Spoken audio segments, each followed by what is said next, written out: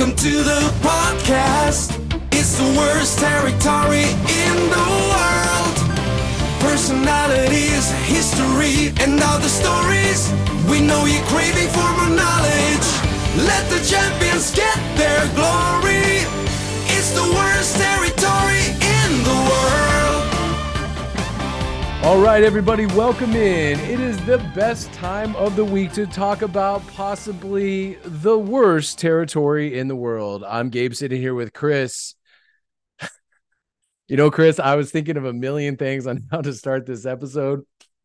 I've got nothing. It's been a wild week, or a wild couple weeks since we last recorded. You know, the death of Terry Funk, the death of Bray Wyatt, All In. I don't know if you've heard about anything relating to that. No, what happened? I don't know. Some things happened apparently backstage, and you know, Chris, how are we supposed to make heads or tails of what's going on right now? Man, the CM Punk saga has been an interesting one to watch since he joined AEW, because like he is really one of the last outlaws. He's one of the last, like, you know, he's this generation's Ultimate Warrior, Bret Hart. He's one of those guys that, you know, sits out of wrestling for 7 years because he can, right? Right. So then you're always wondering, like, what's going to happen with him? Like, there's so few wild cards now that they're sort of fun to watch. And that's frankly, like, I know a lot of people don't like Ultimate Warrior, or they you know, a lot of people bury him for whatever reason, but I always found him to be fascinating because I do sort of respect the guys that don't have to work in wrestling and can sort of tell people like Vince McMahon or whoever that, no, I'm good, and like just do other things. And that, because that's just an anomaly that just doesn't happen very often. So when Punk sat out for a while, came back, did that Fox show, then goes to AEW, what a roller coaster it has been. Yeah, and that's what we're going to basically talk about today, is because it is, everybody has an opinion on this. I didn't even know until I was reading your Metro Pro Wrestling threads. I didn't even know that some people thought this was a work. Like, yeah, a lot of people think that well, a lot of people thought the first time was a work, you know, with the Young Bucks and stuff that went down the first time with the brawl out. Yeah, when he went off script and the media scrum being in quotations, because people that have like 10 followers on Twitter and they're asking questions, but nevertheless, they thought that was something. And then all of a sudden they think this Jack Perry thing is some kind of work. And I'm like, look, it is wrestling. This is the world we live in. If you're a wrestling fan, everything's a work. Like, I get it. But if so, it was like the worst work ever, because not only is it with somebody that's not even in the same, 10 leagues below CM Punk and Jack Perry, but it was like a very confusing way to get into a work if you thought it was. So yeah. I don't know. This would make Vince Russo cry. Like, this is not like a way he would set something up either, and the most convoluted of what he did. So, but yeah, no, it was, some people thought that. I mean, if you scroll through Twitter for the last couple of weeks, how many people say it was a work? I was fascinated by that. And I get it. So when things happen in wrestling now, because we know everything, or we think we know everything, everyone's always like looking like, oh, I don't know, is that a bugaboo? You know, and it's hardly ever what's being reported. And you know, the truth is lying somewhere in between what's being reported and what people think they know and all that kind of stuff. And we're going to kind of launch into all that. I think it's a topical thing that we need to talk about. Because CM Punk has dominated our news cycle since he's returned. If it's not one thing, it's another. It's is he going to meet with the Elite? And then now we're hearing that he was supposed to have a meeting with them that got canceled, all this other kind of stuff. And yes, let's head it off at the pass right now. Obviously, we both have a relationship, you far more than me, with someone that is close with CM Punk. I think my opinion about the whole situation is slightly different from yours. I can see both sides of the coin, but we're going to chop it up and get into that. We're also going to talk a little bit about All In. We'll talk a little bit about what was that pay-per-view, Payback, if you saw it, if you didn't see it, any news or notes coming out of there. So we're just going to kind of do a news and notes segment from around the wrestling world here today. But before we do that, everybody, if you like our podcast, if you like what we're doing here, give us a 5-star rating. please, please, please, wherever you get your podcasting needs met, whether it's Stitcher, or I think Stitcher's gone now, SoundCloud, Spotify, wherever your podcast needs are being met, please give us a 5-star rating. That really helps us get noticed. Also, interact with us on the wonderful world of Facebook. You can go to facebook.com/worst wrestling. Give us your thoughts, opinions, questions, comments, concerns. We still would like to do a Q&A episode, but my last post about that went literally nowhere. So if you guys want to ask some questions, we would love to do a Q&A episode about our time in wrestling, especially Chris's time in the WWF. We have a lot of fun, I think, topics kind of brewing in the back of our minds. I would eventually like to fully go into the McMahon family.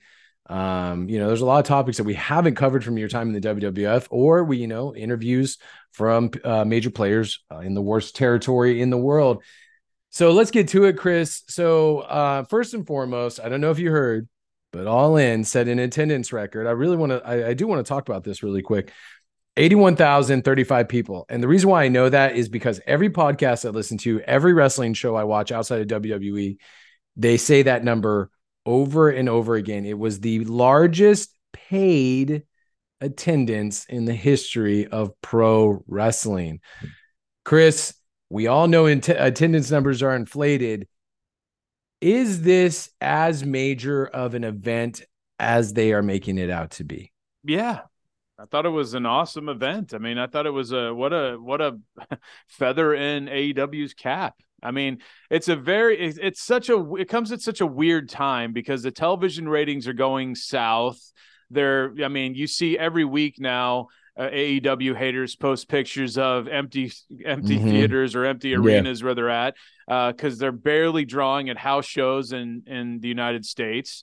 And part of that is because they're running like huge places, I mean, it's not like WWF always drew awesome at house shows. They started going into smaller venues at a certain point. But when you go into, like, obviously there was different plans in mind when he booked the United Center, but when you go into places like that, you're going to, unless it's a huge pay-per-view or premium live event now, you're not going to fill those things up. So it looks sort of bad. And,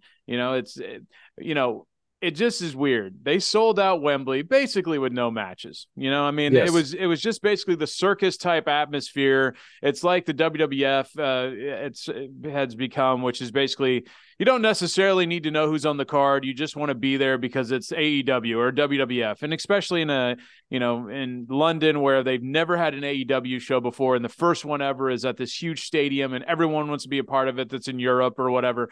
That was, unbelievable feat for them, which is so contradictory for everything else that is showing business-wise from, attendances and ratings in America.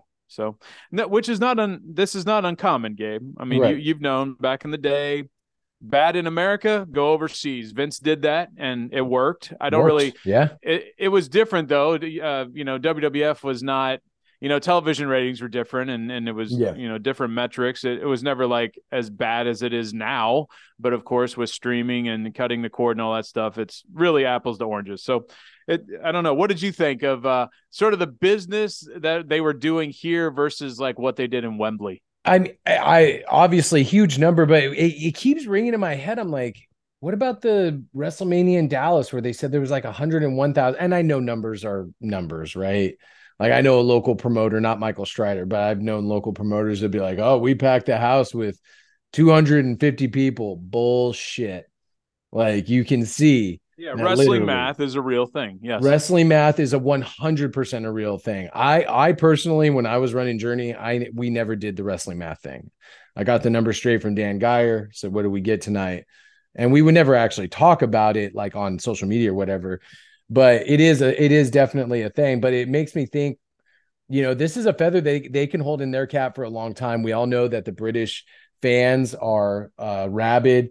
I think the reactions, I was reading online that a lot of the reactions weren't what people were hoping for from a crowd that large, but they were in an open air place. Now, people have to understand that sound when when you scream, it goes out. It's not bouncing off a lot of walls. It's going out the top. I think the crowd was really into it. And, I want to talk a little bit about some of the matches. We're not going to break down each one.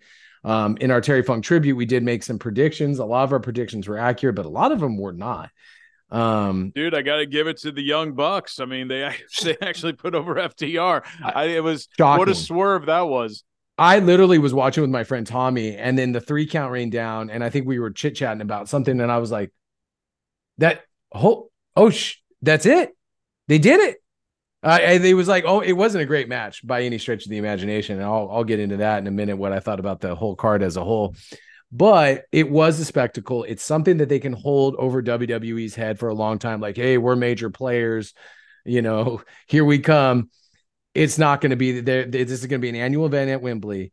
I promise you, mark my words, that Gabe Miller on, the Worst Territory in the World episode, whatever we're on now, says that the Wembley will have diminishing returns over time. Now, they will have a good attendance next year, but year after year, it is not going to be. It cannot be what it was this year. So, boys, enjoy the ride while it lasted, but unfortunately, that's not going to be the way it is every year.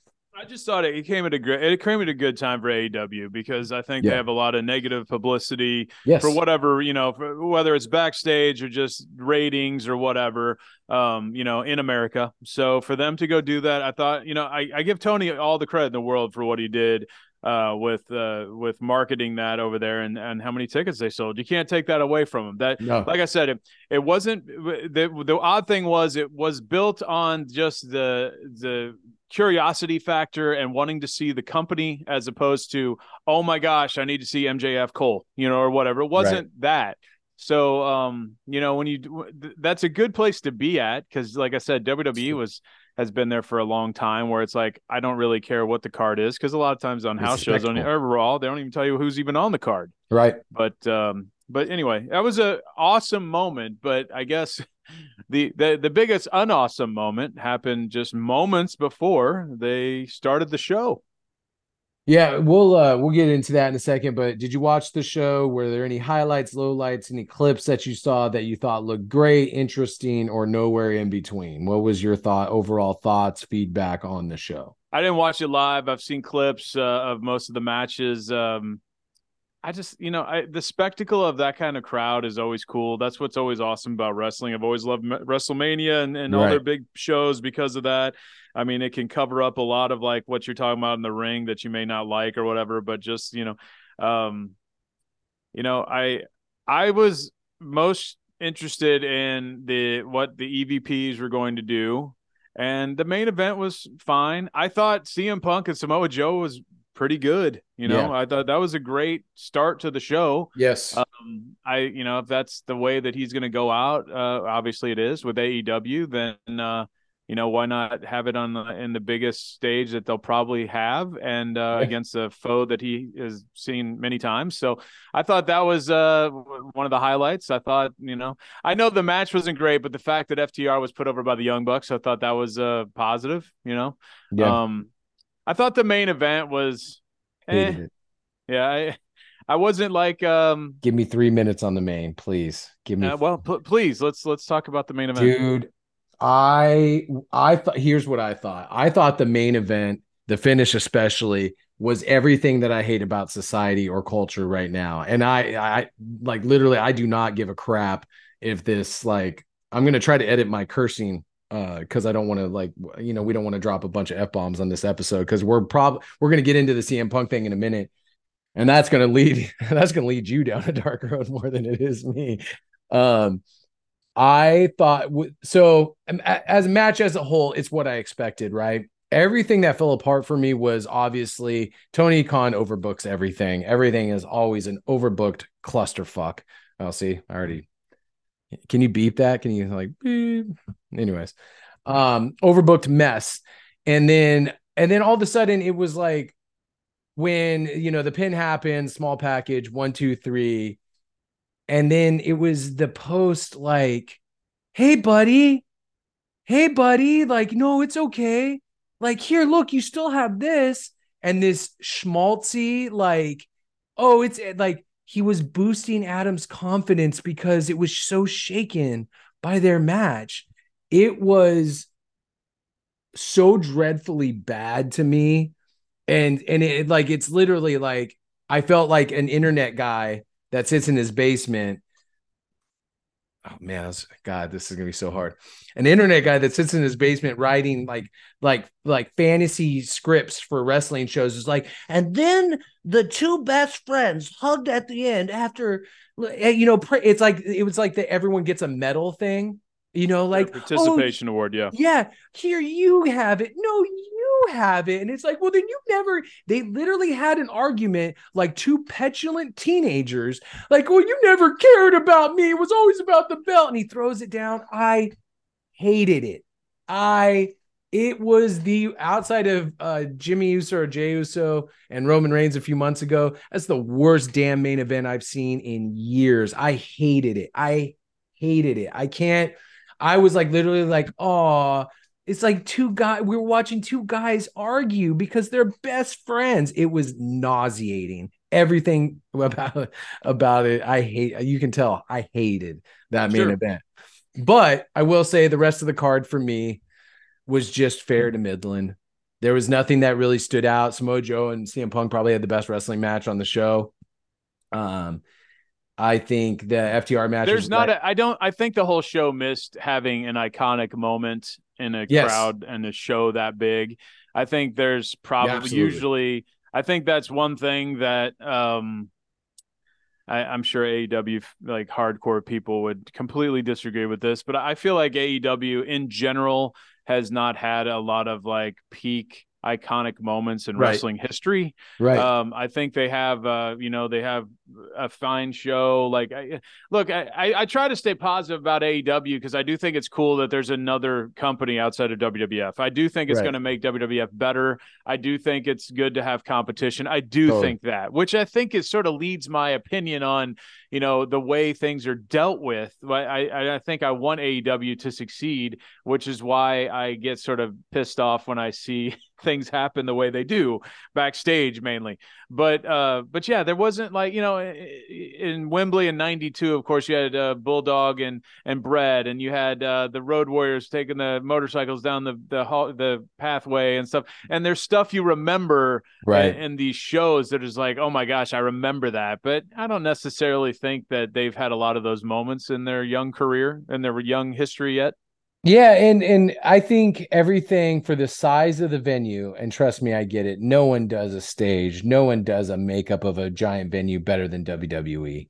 No, and part of their presentation has always been what's made them great. Exactly, and the presentation on this for that scope was a little lacking for me. It felt like a giant indie show, which has its own charms and whatever, but I really feel that, yeah, me and Tommy were actually joking. We kept going, and Q Goldberg, because we both kind of seriously wanted that big, like, oh shit, that person is here moment. Mm-hmm. And I don't think they ever delivered on it.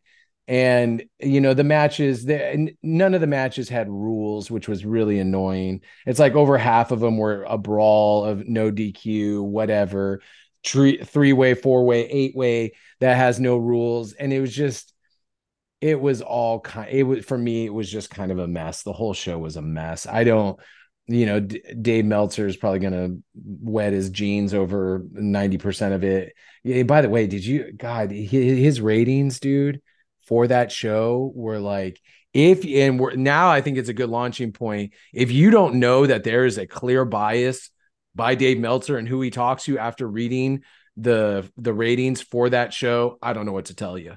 I do not know what to tell you, because his friends on that card got the highest ratings, right? Like, of course. And it just completely mind blowing to me. I don't even know what show he was watching. It just completely crazy to me. I was trying to pull up all his ratings so I can remember what they were here. I got you, bro. Please, let's. What was the highest rated on the card? I believe, with that, just kind of going off of what I remember, I believe it was FTR and the Young Bucks, honestly, at 4.75, or it was whatever the Kenny Omega match, but I'll show it to you. Let me hear. Yeah. Well, look, it's pretty obvious that whether Dave is or isn't on the payroll, Dave has his own biases of what he likes, and the problem is everybody has their right to an opinion. I get that, but unfortunately, people hold Dave Meltzer's standards to like that is the industry standard now. That is what he says goes to a lot of people, and he has a lot of power in that. He's journalists have a lot of power. So the way he writes stuff and the way he, as I've told you, like I've never understood Dave Meltzer's ratings as far as he hates ratings that are storyline driven. He hates any kind of segments like that. He hates any kind of character development. He hates that. He would much rather see, like you say, no rules, just wham, bam, like move. That to him is always going to get better ratings than, sort of like emotional moments. He just doesn't like those. So here we go. MJF and Cole versus Aussie Open, by the way, them winning the belts is just absolutely stupid. 2.75. Hook versus Jack Perry, 3.25. CM Punk versus Samoa Joe. Now we're at the main card, 3.5. Okay. I mean, probably close, right? I would think so. I mean, I think it was probably, if we're doing that scale, 3.75, maybe. Yeah. Like, in my opinion. It's not 5 stars. Yeah, sure. Yeah. Golden Elite versus Takeshita and the Bullet Club Gold, 4.5. FTR versus Young Bucks, 4.75. Stadium Stampede match, which was wild, but very, very long, 4.5. Saraya versus Hikaru Shida versus Tony Storm versus Britt Baker, 2.75.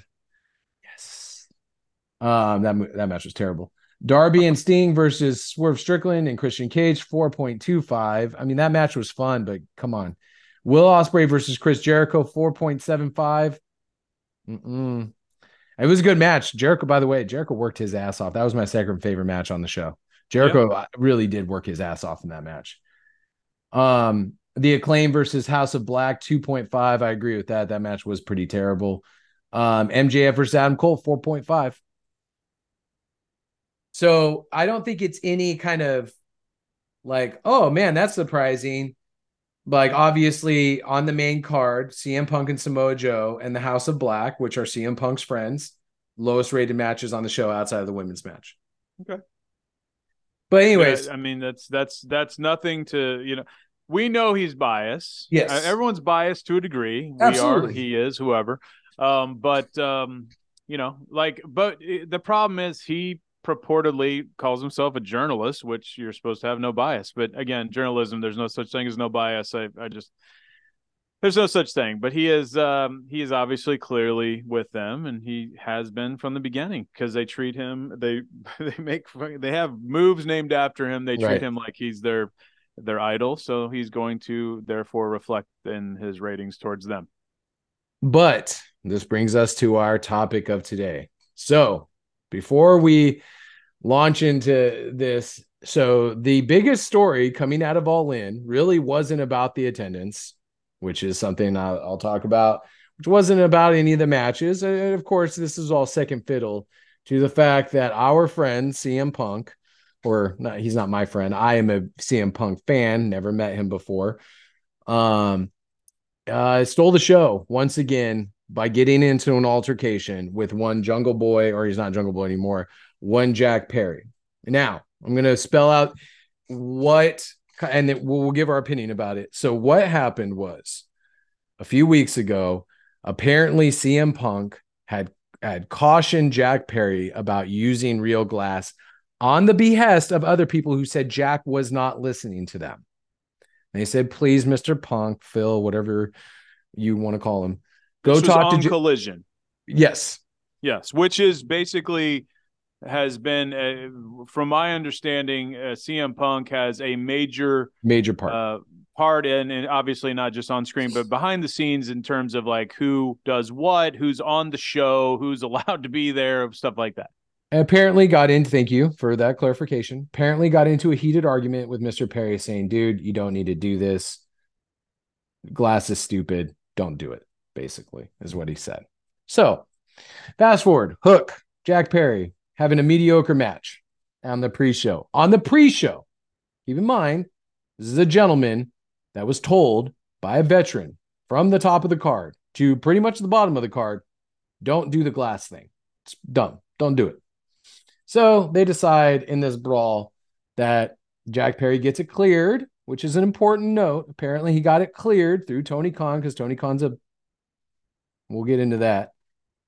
Apparently he got it cleared to use real glass. But instead of just doing the damn spot and leaving it alone, Jack Perry had to look into the camera and say, "Real glass, cry me a river." Obviously referring to the fact that CM Punk had told him, don't use real glass. Jack Perry makes his way backstage and chaos ensues. Now, they say there's two sides to the story. They say CM Punk went nose to nose with Jack Perry, said, "Hey, man, what the heck is your problem?" Probably not using the word heck. "What the heck is your problem?" Jack Perry responded, "Hey, I'm just trying to get heat, brother."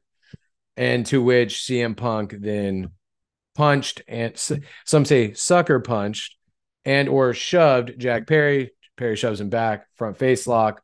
Punk puts him out. Punk apparently screams at Tony Khan when he's broken up, saying, "I quit. I hate this place." Monitors apparently, I'm just going to laugh about it. Monitors apparently fall in the direction of Tony Khan. So that brings us to this whole thing. Goff, you have booked, created, worked with a lot of different wrestlers. You've booked a lot of shows. What is your opinion about this whole situation? Well, this goes back to, just society, really. I mean, it's just sort of weird. This generation of wrestlers really have very little care, respect for authority or veterans. It's just very odd. Now, Tony Khan is the main reason for that, because he doesn't make them have care or respect towards the veterans. I guess he probably just hopes that they would, just based off common knowledge and, just common sense, I should say, and just wanting to get better and listen to those who have done it years before you at a much higher level. But that is not the way it's treated backstage there. So I've always just sort of had a problem with the fact that, I mean, this goes back from the beginning of AEW. Remember when this is when Adam Page said that he doesn't listen to veterans because he doesn't want to hear their stuff. Basically said, I don't listen to guys that have been here before me because we know how to innovate, and we don't need, we don't want to do the old stuff. We need new stuff, all that stuff. Now the people that will say, well, this is always the case. Dude, Shawn Michaels back in the day, when he was a nobody nothing, because he's the one that everybody points to as being so disrespectful.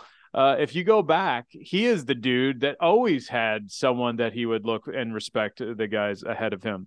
He may not respect guys that are his peers, and he did that for many years, Bret Hart and others. But there were people in his career from the beginning to before he became WWF champion, that he would, whether it's Jose Lothario, whether it's other people in the locker room, he did not act the way that these people act that are currently in AEW's locker room, that, by the way, have done absolutely jack shit. I mean, most of these people that we're going to talk about have done, they're nothing. They're low to mid card guys who have absolutely not earned the right to tell people that have been in this business and have drawn money and have been at a higher level than them for many years. They don't have the right to tell them to shut the fuck up, because that is just not,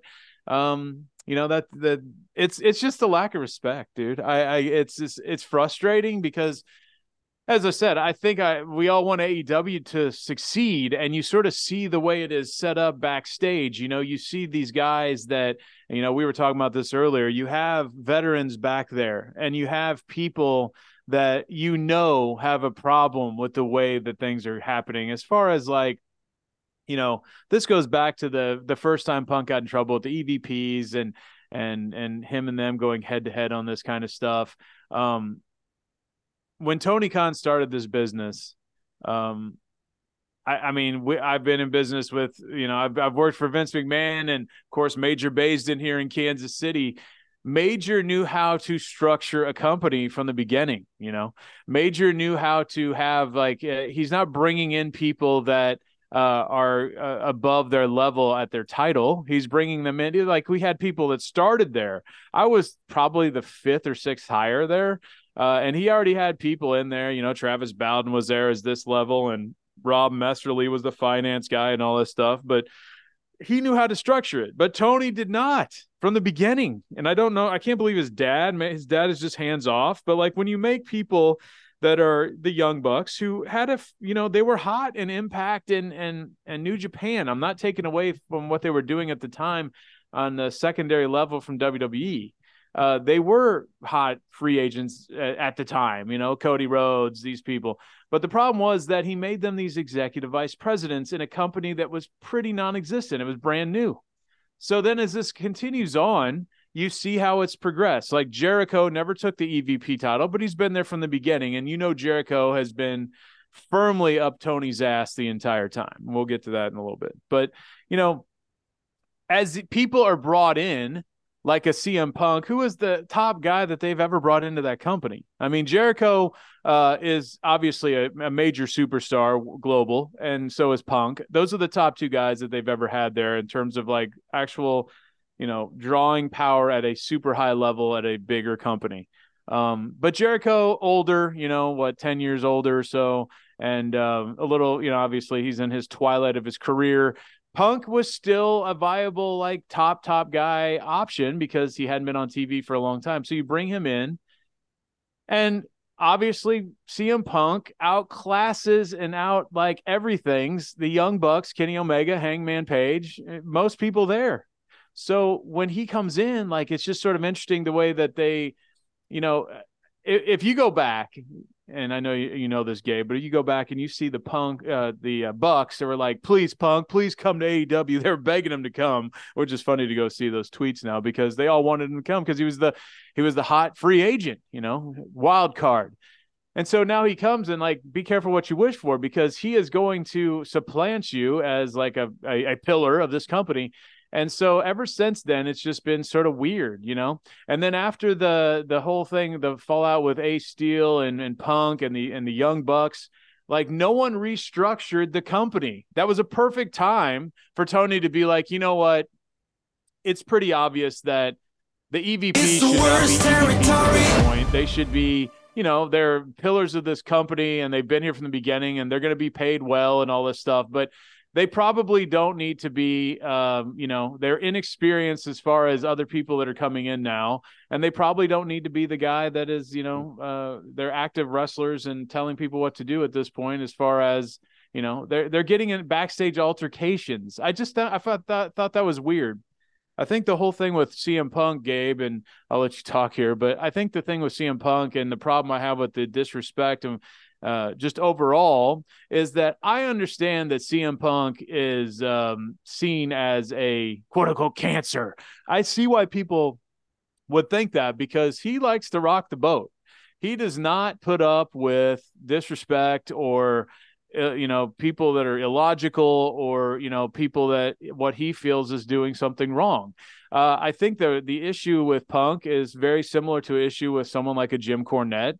They are not corporate. They're not political. They don't like to kiss ass. They don't really, I mean, this is a very old school way of thinking, but they think that you get stuff by merit or by, results. Right. They don't do it based on corporate backstabbing and political talk and all this stuff. And in a way, CM Punk has now twice been outmaneuvered politically by the super passive-aggressive EVPs and other people like Jericho in the business, that Matt Hardy, that all like to play these political games that can obviously get to Tony, and they can sort of maneuver the way they want. Now, the problem with passive-aggressive people, Gabe, is that they're way harder to see when you're in the world, Like when you have like when you're booking them at a wrestling show for their benefit, what?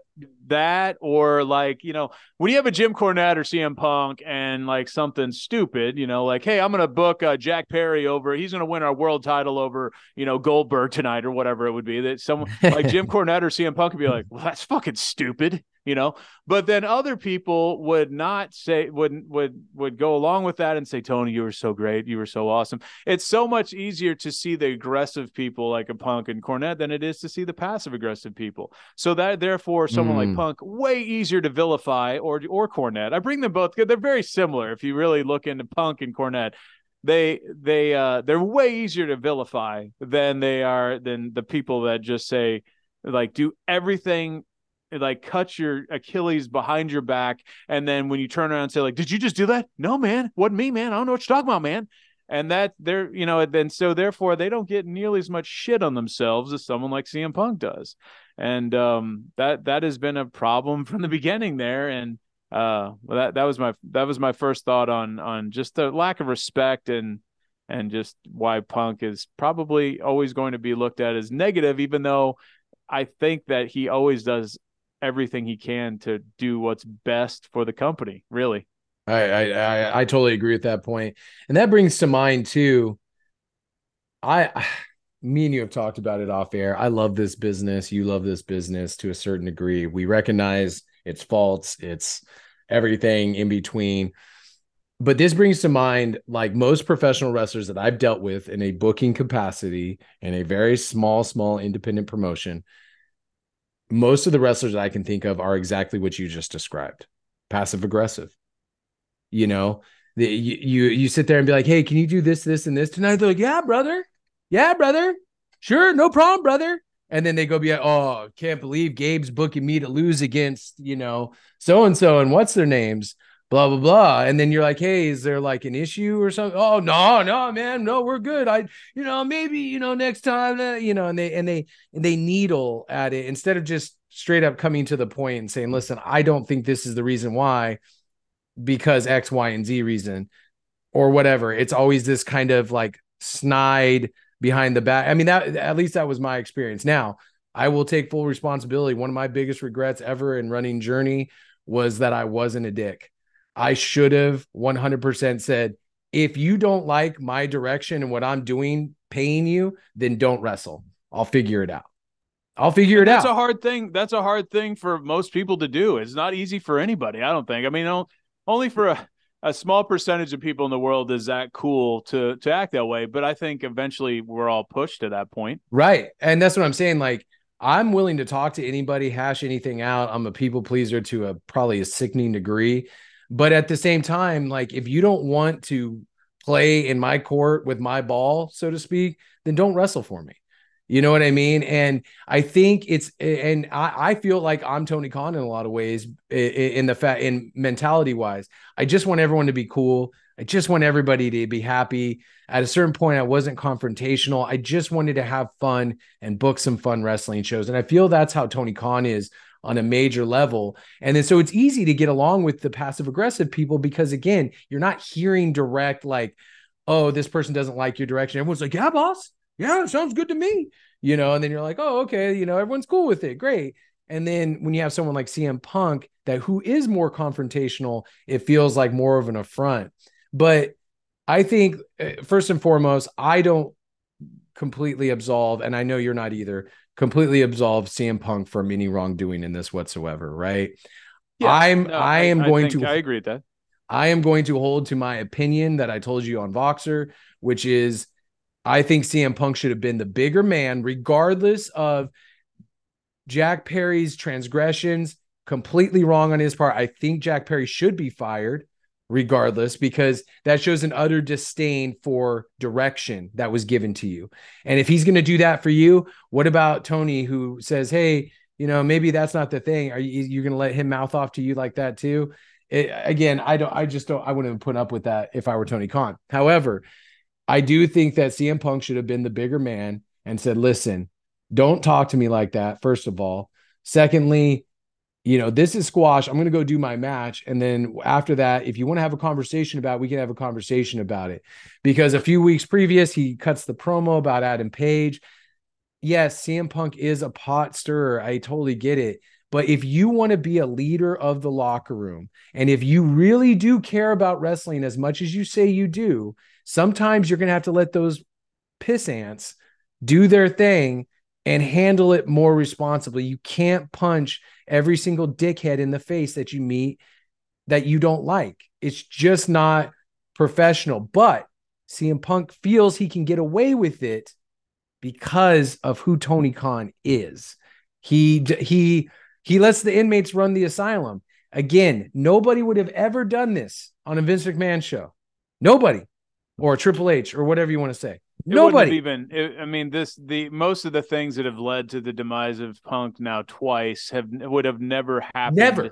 At WWE ever. It wouldn't have even been the situation wouldn't have even come up. Punk obviously has left companies like WWE before with like a clashing of heads, with Triple H, or the infamous you gotta work with me, I don't have to work with you. That was such a great line. But so he's had issues with that before. So dude, I agree. Here's the deal. On paper, when people sit and I understand why people like yourself and I agree with it on paper, it's totally cool. Like you should always be the bigger guy. You should always do this or that.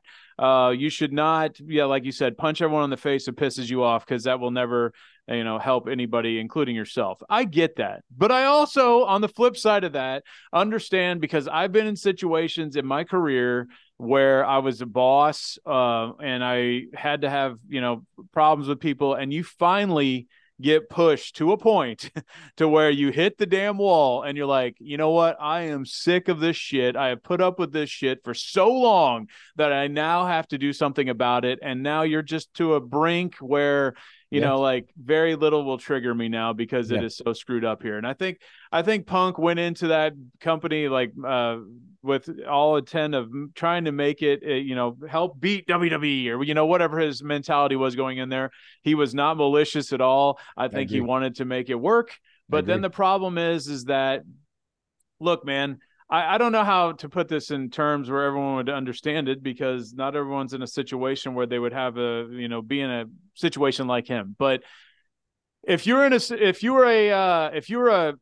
a person going into a new job and you have tons of experience, and you walk into this new job and everyone there has 10 times less experience than you for the most part, and then first few weeks you're quiet and like nice everybody or whatever, but once you get comfortable there, you will start wanting to dole out your advice or your expertise, because that's what you do.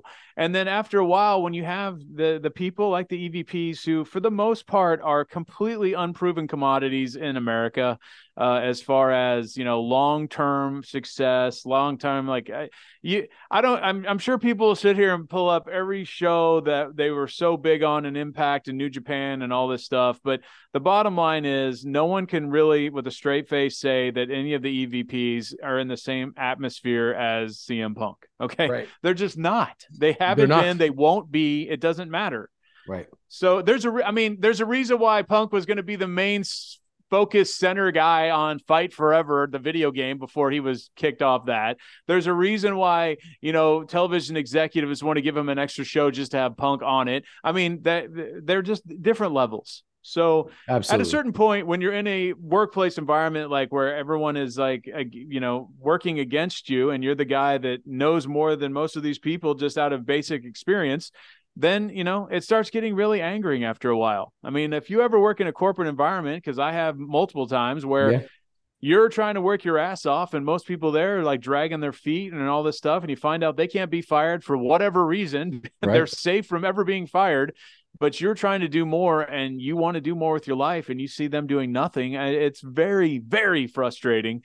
And I can only imagine what it was in a world like wrestling, where it's not just like your typical corporate job. It's a job where, it's got 1,000 more stresses on it and 1,000 more egos and adrenaline and all this other stuff going into it. So I can understand why he got pushed to the brink the first time, where he was like, how many times, I could relate so much when he had his promo about the little, I work with children and blah, blah, blah. And he's cutting promos at the media scrum. Was that the most professional thing in the world? Hell no, it was not. Do I understand why you were pushed to a point to where you would do that? Hell yes. That's just, and if you say that you're better than that and you would never do that, then you probably don't have the amount of drive that someone like CM Punk does. So that's just, I agree. I agree. I totally understand what you're saying. I totally agree with it actually too, because there is, the other side of the coin. Like I said at the beginning, I can see both sides, where you look at even his day leading up to that. Apparently the car wasn't there to pick him up. The message got kicked back. He had to take the tube to get to the arena. He gets to the arena. He just wants to do his thing or whatever. and there's, this meeting that was supposed to happen, this summit to squash everything with the elite gets canceled before he gets there. There's all these little instances that build up to who it all really truly falls on is Tony Khan, in my opinion. Say what you want about his booking skills, whatever. That's all subjective, right? Like we can all dice up everything anybody does all day long, but he is not obviously a true leader. And what I mean by that is, like we've pointed out, Vince McMahon, Triple H would have never let that kind of stuff happen. If when you see Jack Perry make the snide ass comment, real glad, cry me a river, the first thing you do is you get up or have somebody get up. When he comes through the curtain, you pull him immediately out of line of CM Punk. You pull him and say, you go over here. We need to talk. Let Punk do his match or whatever, but there's no damn leadership. They feel that they can say Jack Perry looked in the camera to say that because he knows there's no cause. There's going to be nothing that anybody is going to do about it, because at the end of the day, Tony Khan is just not that type of leader. I applaud whatever leadership ability he has because he has a ton of money to do so. That's great. I know, like, he packed a Wembley Stadium, blah, blah, blah. Totally get it, right? He's got billions of dollars. Great. Fantastic. I'm not saying I could run the company better than him. However, we can, and we do have the right to look at what he's doing as an individual and to critique it, because he puts himself in that position to be critiqued, right? And for him to come out, the icing on the cake for me is when he comes out and he says, I've never felt so threatened in all my life. I've been going to wrestling shows for 30. All right, first of all, cut that from your diatribe, right? You've been going to wrestling shows for 30 years and you've never felt so threatened. Well, great. You're not supposed to. You're a fan, right? Yeah. First of all, and I've been producing for 4 years and I've never all he had to do. I made a regrettable decision today in the termination of Phillip Brooks, CM Punk, blah, blah, blah. But I feel it's what's best for the company. End. Right? That's it. That's all you have to say. End. Look, I think Tony's a nice guy. That's why I think he is like a lovable guy to a degree. I think he wants, like you said, I think he wants everyone to get along. I think I think he has like. But those kind of people like get burned and spit out and like wrestling, like because I did. I did. Dude, believe me, I went in like a fresh faced little teenager into WWF, and like I came out a couple years later, and I was just like, wow. I'm like, I feel like I'm a grown, like 50-year-old man now, because that's what wrestling does to you. It's just like not like anything else. Like I was explaining this to people that aren't wrestling fans, just sort of nuts and bolts of what's going on. And people are like, well, why doesn't he just do this or that? And I'm like, most people's responses are logical in any other spot except pro wrestling. Like pro wrestling is just so weird. And I agree, man. It's Tony Khan it's a weird dichotomy with him, because I think it's awesome that he put a ton of money of his family's into this and started this company. And I think it's done far better than most people thought it was going to. Absolutely. Who are wrestling fans, because we know how hard it is to start a company, and like the egos, the power, the TV, all that stuff's hard. And Tony's navigated a lot of that. The problem is Tony, like you said, doesn't have the spine to go up and take care of stuff. Like I could only imagine, like, I know, like with Bill Watts, Jim Cornette, Vince McMahon, any of those people, if you had them do the little bullshit things where they say stuff on the mic and in front of a live crowd. And I'm not, people always bring up Shawn Michaels. I bring him up again. Shawn Michaels, the Sunny Days comment, shit like that stuff happened, and they were in trouble for that. But also, let's remember, Shawn Michaels was a huge megastar, top star in the company doing that. To another megastar. To another megastar. I think people lose track of this. This is not apples to apples. Jack Perry is the shit that Shawn Michaels took that morning. Okay. He is a freaking on the bottom of your shoe, low card nobody who would be nothing if he wasn't Luke Perry's son. That's it. That is it. He would be on Indies if he wasn't on AEW right now, if he was still trying to wrestle at all.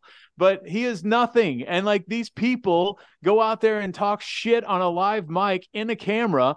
Yes, any boss of a wrestling company or producer or the heavy, whatever you want to call the person that would be doing this, would go up to someone like that as soon as they walk through the curtain and say, like, what the fuck are you doing? I mean, that's what happens on indie shows all the time when people go into business for themselves, let alone $1 billion company. But I mean but that's not happening ever. Like, there's never any the only kind of discipline that I've ever seen AEW is with CM Punk, and Ace Steel got fired and Punk was quote unquote suspended, which the suspensions there are laughable. I mean, they're paid suspensions most likely. So who cares? Like, I mean, they're just not going to work. Okay. They'll work 2 days less this month or whatever. But and think, sorry to interrupt you, Chris, but think about it this way too. Like, when Punk was gone, how many jabs and we talked about it on the show, how many jabs did the Young Bucks and Kenny Omega point at him? If I were Tony Khan, I'd be like, he's gone. We're not even talking about him because this is a litigation thing. Don't reference, don't do anything. Just do your job and shut your mouth. So what? Tony Khan obviously likes CM Punk. He brought him in once, paid him a bunch of money, kept him around, put him back out there again. So it's not like he doesn't like respect or like CM Punk. Right. So why would you not tell your other people, like, hey guys, stop with the childish bullshit. Right. Like, stop going out there and saying veiled messages about, CM Punk. Stop going out in the ring like Matt Jackson did the other day and do the victory lap that everyone sees on the fan cam or whatever that captured it. I'm like, why are you doing this?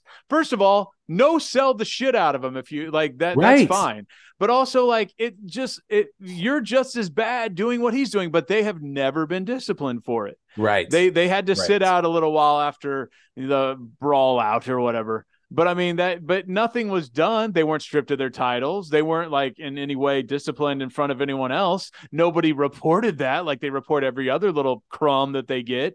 So I'm just going to assume, because no one said a damn word about it, including the internal dirt sheet writer, Dave Meltzer or Brian Alvarez. No one said a damn thing about these people having any kind of real discipline after anything that has happened. So what I have found, the whole Tony Khan saying he was in danger, I thought that was laughably stupid. Yes. I mean, like, how dumb, like, you're in an environment of like grown ass men who are like pumped full of whatever they're taking, and like they're walking around, adrenaline rush, testosterone, like paranoid business. Like, this is obviously if he really felt like he wasn't it was in danger, then I guess I can honestly say Tony Khan has no idea what it's like to be in the wrestling business, because even on an indie level, what's going on backstage. Like that you're in an environment where, they'd be the same at UFC or any other kind of like where the top people are super competitive. That's just where you're at. So when he said that, it was laughable, but also at the other side, the real reason he did that was to cover his ass in a legal way. I mean, like, now he's going to play the with cause. He was fired with cause. I felt my life was in danger. These are all buzzwords and phrases that are used when you're going to either try to invoke, like, I'm not going to pay this guy because he caused himself to get fired. I don't have to pay him, and he has to sit out 6 months from no compete or whatever it is. I don't know what it ends up being. But that was illegal. And, to say that you're scared for your life if this ever went to a trial or a judge, like, you're going to take that into account that you said that. So, I've seen enough of this like courtroom political shit go down where you're like, that's just him posturing for what's about to happen after he fires him. So whatever. I mean, I get the legality of it and why he said it. But again, I think you could and he did it like pre-tape, which his pre-tapes are nauseating just because his eyes bugged out, just like, and then I was threatened with all of my, and then he did the live announcement in the crowd, and it's just like, just make the one announcement and leave it alone. And just, I think Tony likes to be liked, dude. Like you said, like he likes to be liked, which most people like to be liked. That's not an odd thing. The problem is everyone, I've seen it a million times in the last year. Tony should hire a heavy. Tony should hire a guy, a general manager, to take care of this and stuff. The problem is Tony got into this and he's putting a bunch of his family money into this because he wants to be in charge. He he's not an investor. He's not someone that just wants to like put his money in and sit back and let, Joe Blow run it because I don't have the balls to do it. He wants to be involved. So that's the double-edged sword with most people that get involved as a quote unquote money mark in the business, is that they want to be involved either on camera, hands-on with the talent, whatever. And I get it. If I was spending all my money and I was a huge wrestling fan and my dad is a multi-billionaire and I could have my own wrestling company with television shows because I got connections to Wembley stadiums around the world and I got television people that are, that love the Jacksonville Jaguars and they're going to give me a shot on my station because of my family's wealth, take advantage of it. But he's not going to sit back and not do anything. So you're sort of screwed. I mean, Dixie Carter was the same way. Her dad got involved financially, so she wanted to be involved in it because it's a glamorous thing to be involved in, the wrestling world, because you get fame, and Tony's like that. And I don't think he's not, first of all, who's the heavy? I've talked about this with my friends. Everyone likes to bury Bruce Pritchard, Terry Taylor, the Johnny Ace, like the old guard of the people that are sort of the middle management people that are the quote unquote heavies, or the talent relation guys, Jim Ross, stuff like that. But who is the next generation of that? Who is the guy that is going to have a backbone to take this and say like, nope, you're fired, and like be able to not get usurped by these people going to Tony, who Tony's gonna be like, you know what, actually you're not fired. I mean, that's you see that. You know what, you just got a raise. Actually, you just got a raise. I'm giving you more money now. I don't know if those people even exist anymore. They don't. We're not, because the business and our culture, civilization, is not grooming people to be that way. They're not grooming people to be assertive leaders. They're grooming people to be leeches who don't have respect for authority. So that's a whole let's go to Jack Perry real quick. Jack Perry should be fired. If CM Punk, if he gets fired, fine. Jack Perry should be fired. I don't understand why they wouldn't fire him. He's not some huge free agent that's going to go be a megastar somewhere else. Who would really even care if he's off TV or fired forever? Nobody. As far as fandom, no one cares. So I don't understand why he's not fired. And people were saying like, was he put up to this? Was there like some kind of like conspiracy theory that he was put up like to do this? I have no idea. Like, I mean, was he expendable by people to say like, I have no idea if someone's telling him like, hey, yeah, just go do it. And like, fuck off, fuck off, Punk, whatever. Who knows? Like, I don't know what happened with that, but it seems it seemed like a weird time to do that for Jack Perry. Absolutely. I mean, and the biggest thing is both of those guys need to be held responsible, both Punk and Perry, in my opinion, for literally sullying what could have been the most victorious celebration or best night in the company's history by getting into an altercation backstage. And both of them are to blame for that. Well, let's talk about this. Let's talk about who is allowing, this is the kind of shit that drives me nuts. Who is allowing Jack Perry to do a crush the windshield spot on the freaking pre-show of a pay-per-view where, by the way, usually you like to crescendo up a pay-per-view and you have your climax in the main event. Okay. That's what you do. You don't like that's what's so crazy about wrestling now, is that a pre-show match windshield bump is like, is even in the discussion. Like it's ridiculous. Like how this is like, they throw everything against the wall where nothing means anything. Did you see the spot where Chris Jericho bladed his titty?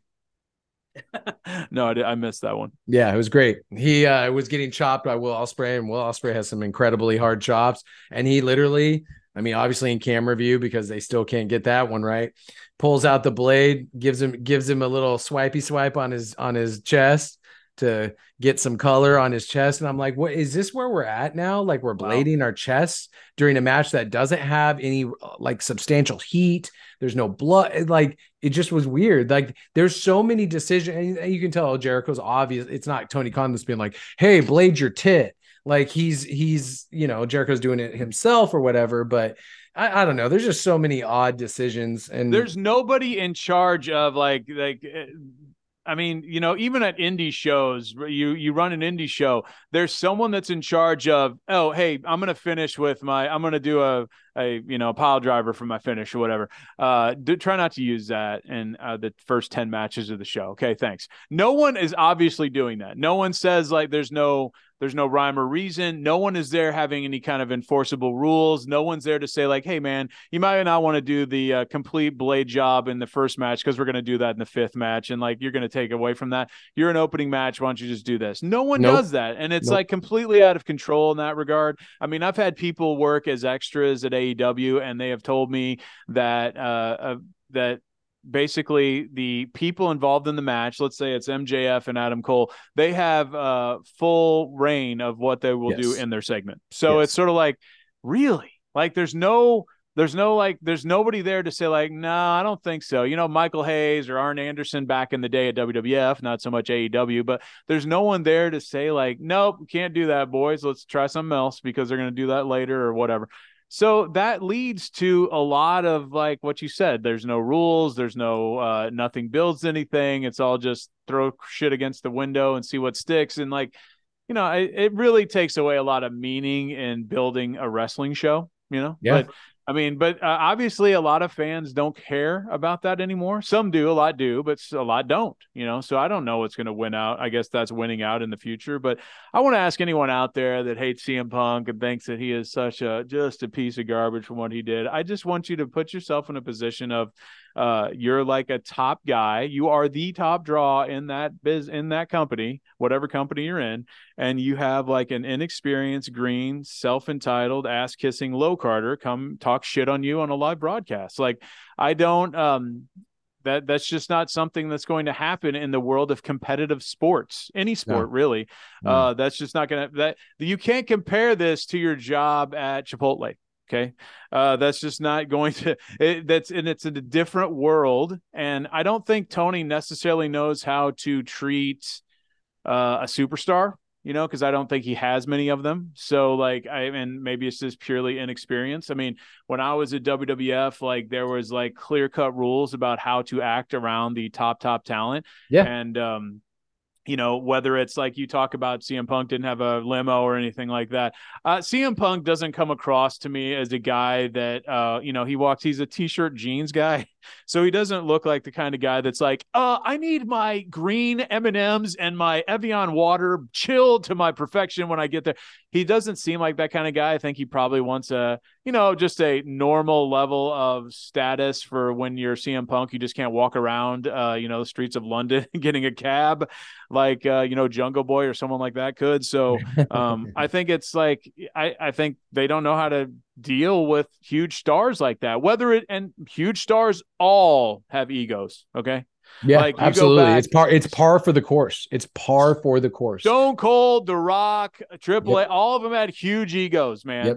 I mean, Mick Foley even did back in the day. I'm not saying he does now, but back in the day, they all wanted a certain level of service to them, and that's what you had to provide. And I just don't think Tony and people in AEW are used to that because they just haven't really had that kind of level of people there. So maybe that's part of their inexperience and that's why it's treated the way it was. But I did hear a fun theory that apparently the driver of that didn't come pick him up was like a Young Bucks fan and they canceled the car on him and stuff. And well, that's all conspiracy stuff. And they took a dig at him on their little pissy web show. I don't like the Elite web show. It's not that I think Kenny Omega is horrible. I actually don't think he's a horrible pro wrestler. I think the Young Bucks have had the same match for the last 10 years, but like Omega drinking this Pepsi, like he's, whew. And then he's like, oh man, this tastes like lighter fluid. Obviously he has a Pepsi tattoo. CM Punk does. Sure.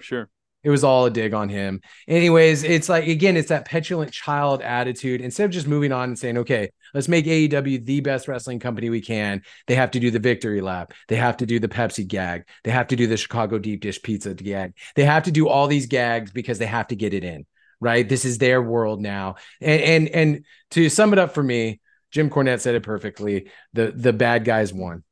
The bad guys won. But I will say, overall, I think it's better for everybody. So with that being said, Chris, what do you think is next for old CM Punk? Well, unless you wanted to hit sure. But before I go to that, Okay. I did want to bring up one thing, because I have been watching, intently listening, watching to everybody's take on the CM Punk thing, because I've been interested. Like, I listen to Kevin Nash every week. I like to hear his thoughts on things. Bischoff, Russo every once in a while. Like, I just like everyone's sort of take on things, because everyone has a different perspective on it. Right. And one perspective that most of them don't talk about is they all bury, Punk. I mean, I was sort of shocked. Nash buries Punk. Yeah. Says he has mental illness and needs to work on that.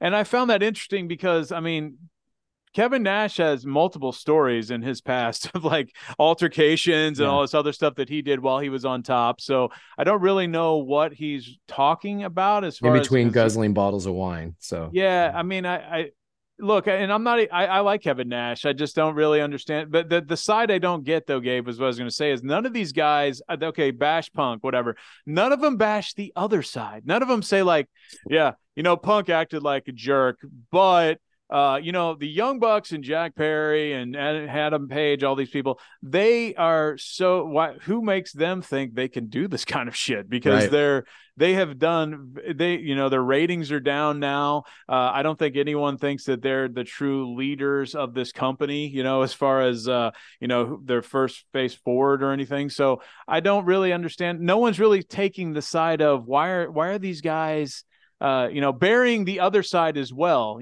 saying like, yeah, they're taking all these digs, like you said, on their web shows or whatever, and they obviously needed a receipt. No one says that, which I find weird, because even the old school dudes should be like, yeah, this is not the way it should be or has ever been. And, this is probably not a good path for their success in the future, long term, as far as,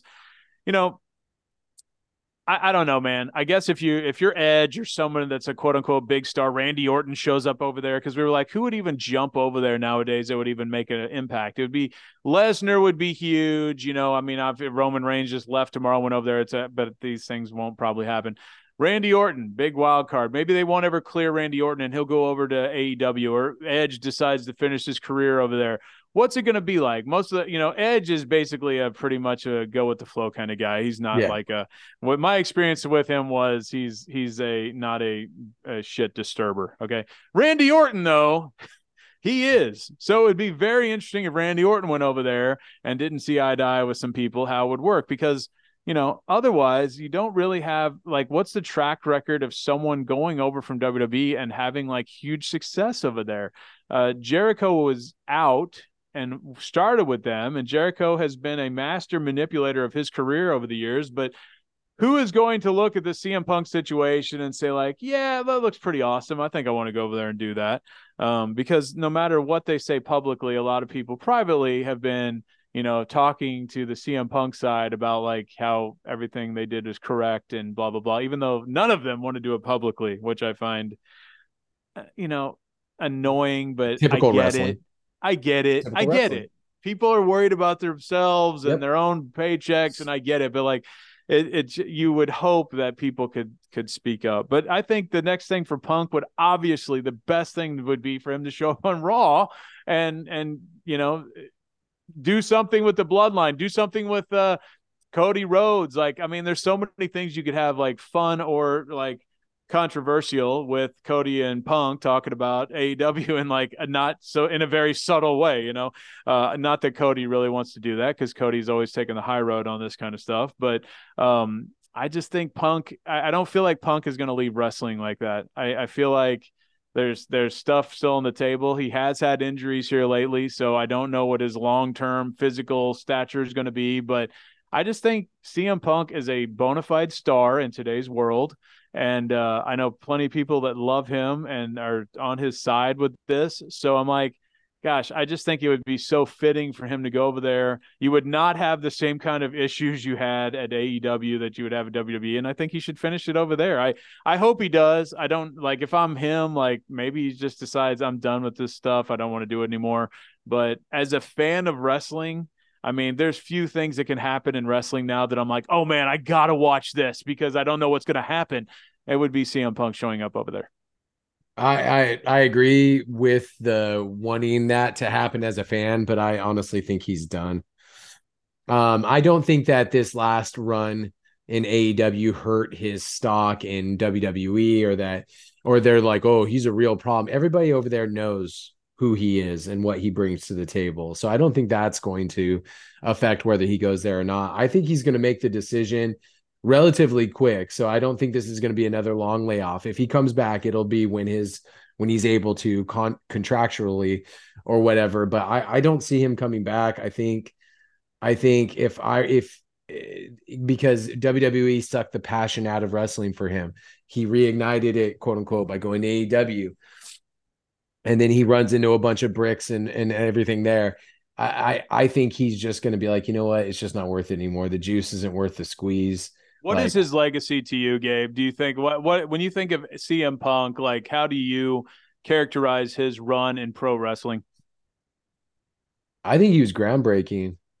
I do. I think he got me back into pro wrestling because of just who he is and what he represented, which was the anti-establishment, rocking the boat, authority, all this kind of stuff. He wasn't your typical look. He wasn't your typical promo.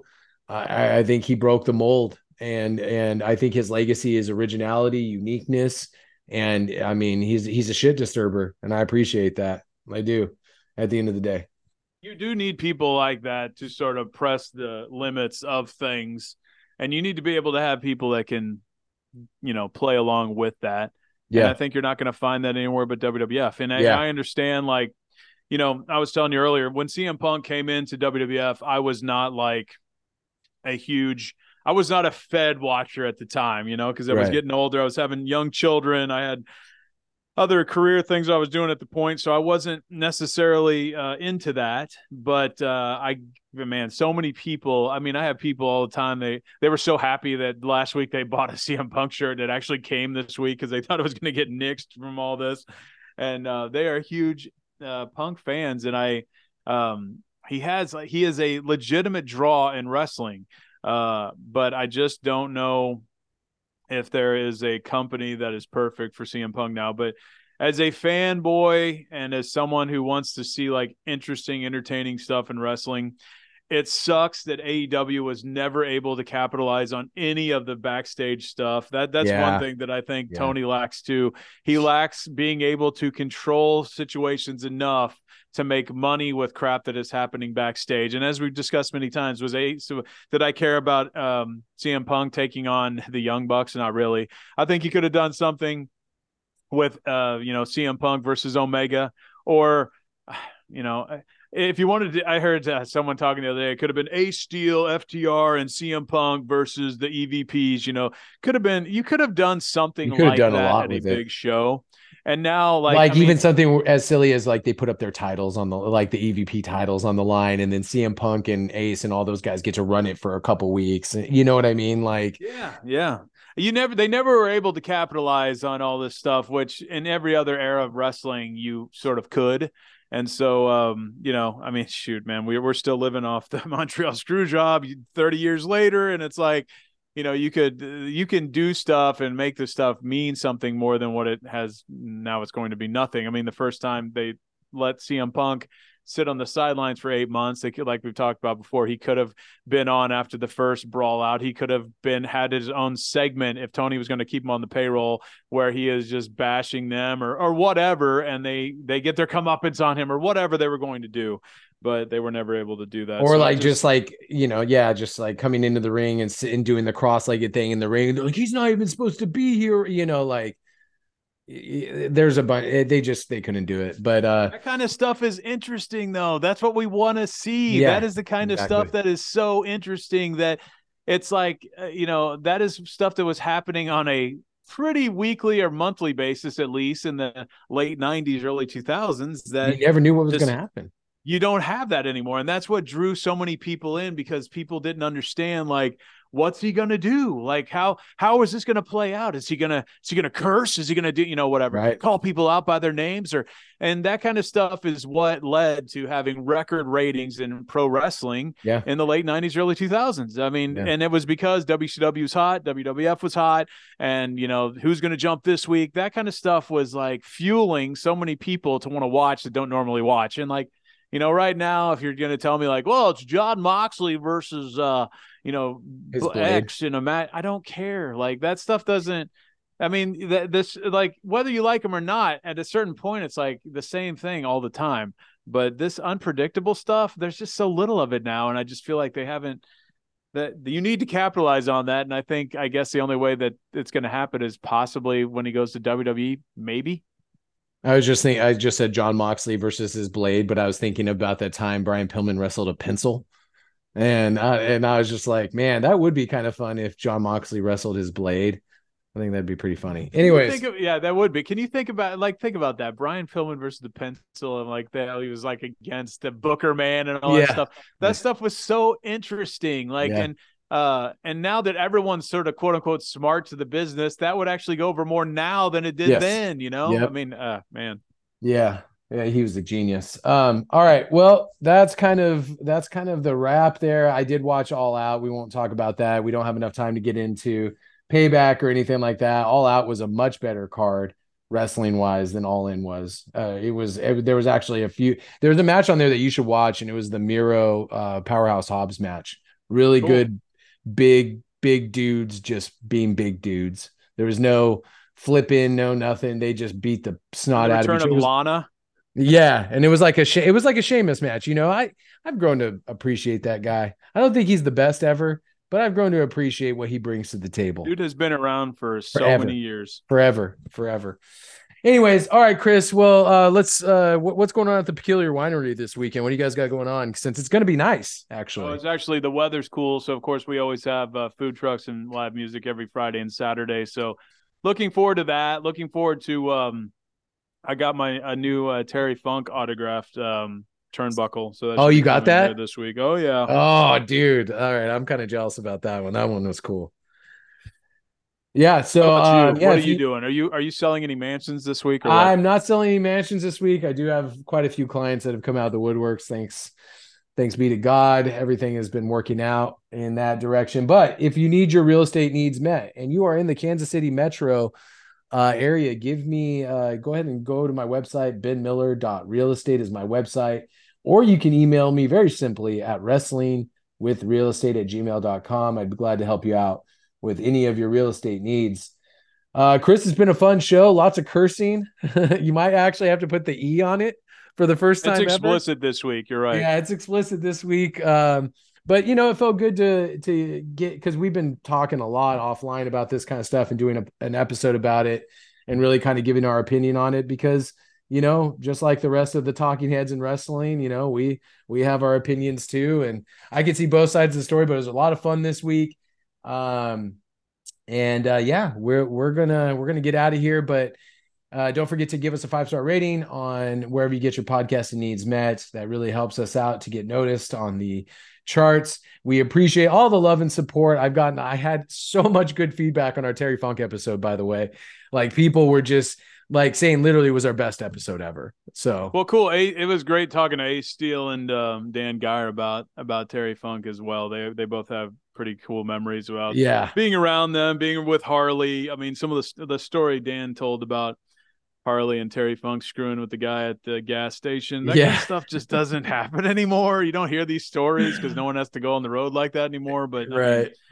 Terry Funk, I have just my respect for him and my love for him has just always just grown as I've gotten older and understood, like, I am his age now when he was doing like stuff off ladders and stuff. So what a performer, man. Yeah. And then, like we said, we lost Bray Wyatt. That was a real tragedy as well. Such a talented performer. But WWE stepped up, did the right thing in donating all the proceeds from his t-shirts to his family, his surviving family. So that's pretty awesome. But all right, guys, we're going to get out of here until next week, when we take the best time of the week to talk about possibly the worst territory in the world. That's Chris. I'm Gabe. We'll see you next time. Goodbye, everybody. It's the worst territory in the world.